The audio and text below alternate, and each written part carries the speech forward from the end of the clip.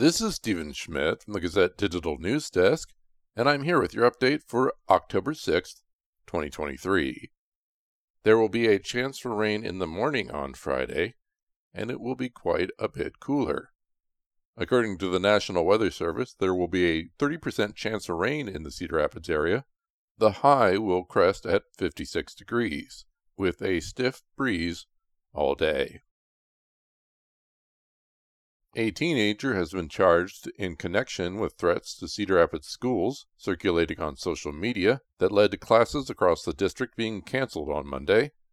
Cedar Rapids police announced Thursday night they had worked with the Iowa Division of Criminal Investigation to arrest a 14-year-old.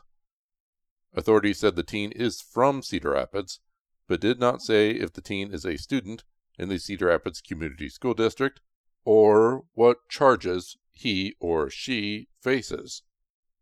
The district had notified parents last Sunday that district schools would be closed Monday because of the threats, which they did not describe. Cedar Rapids schools reopened Tuesday, although many students, about 40%, stayed away due to uncertainty about the threats. The district also imposed temporary new rules because of the threats. Students are not allowed to bring backpacks, bags, or purses unless they are clear and see-through. Lunchboxes are allowed, but they will be examined by staff. High school students are not allowed to be released for lunch. The district said Thursday after the arrest that it would continue with the safety protocols for Friday, but intended to lift them next week.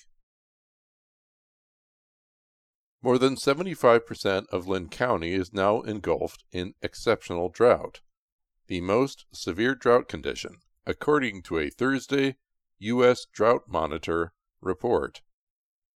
This is the driest the county has been in the history of the U.S. Drought Monitor, which began in 2000.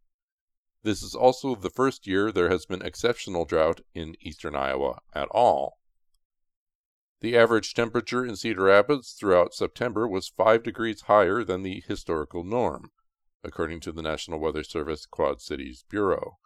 The city received just over an inch of rain that month, 2.33 inches less than normal.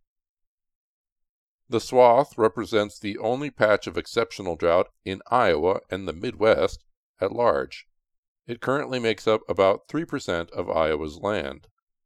Exceptional drought has historically been contained to central and west Iowa, not eastern Iowa.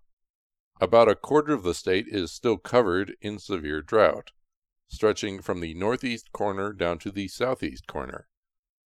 Northeast Iowa, where exceptional drought plagued farmers and ranchers last month, has improved.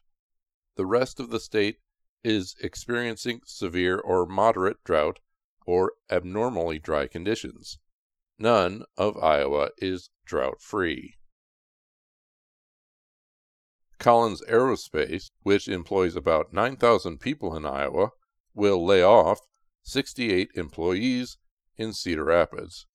According to a state notice, the layoffs will occur October 13th. A company spokesperson confirmed last month that Collins was planning layoffs across the company, not in one specific division or location, totaling less than 1% of its total workforce. And it just so happens that 1% of its 7,000 employees in Cedar Rapids would be around 70 people.